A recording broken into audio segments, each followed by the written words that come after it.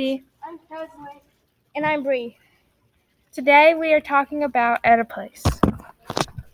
Who is Etta Place? Well, born in about 1878, nothing is known of Etta's life before she met Harry Alzano Longabois, better known as the Sundance Kid, in about 1899. She herself indicated that she was originally from the East Coast, but never revealed an exact location. It has a capital N. According to legend and HistoryTogo.com, Butch Cassidy and the Sundance Kids, a famous Utah outlaw known for their daring train bank, and payroll heist, had a variety of female companions, but none quite as mysterious as the wild and sophisticated Etta Place.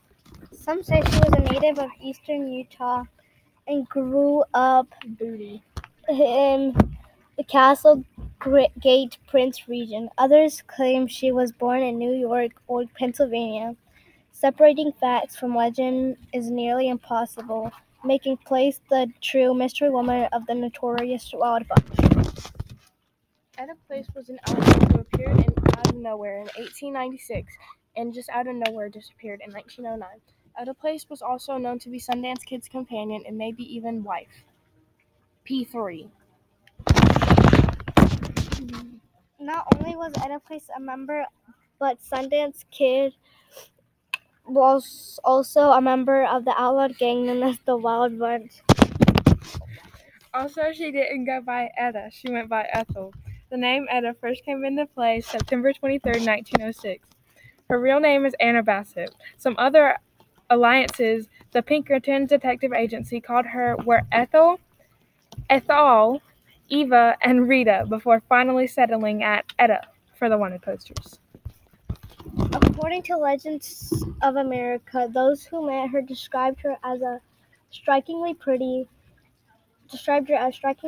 having a very nice smile that was cordial, refined, spoke with an educational manner, and it was an excellent shot with the rifle.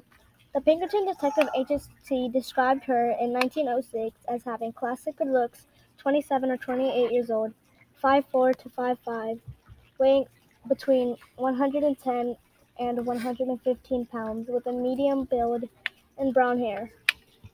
Little is known about her family, so she could keep herself hidden.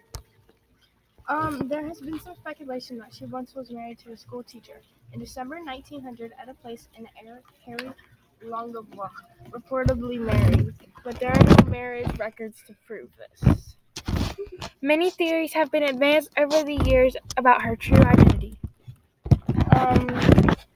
There is still considerable debate over when her relationship with the Sundance Kid ended. Some claims indicate that Place ended her relationship with the Sundance Kid and returned to the United States prior to his death.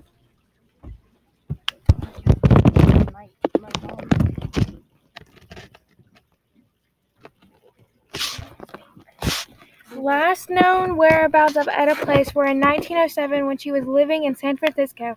Afterward, her location is unknown. Since Etta Place disappeared, everyone thinks she committed suicide.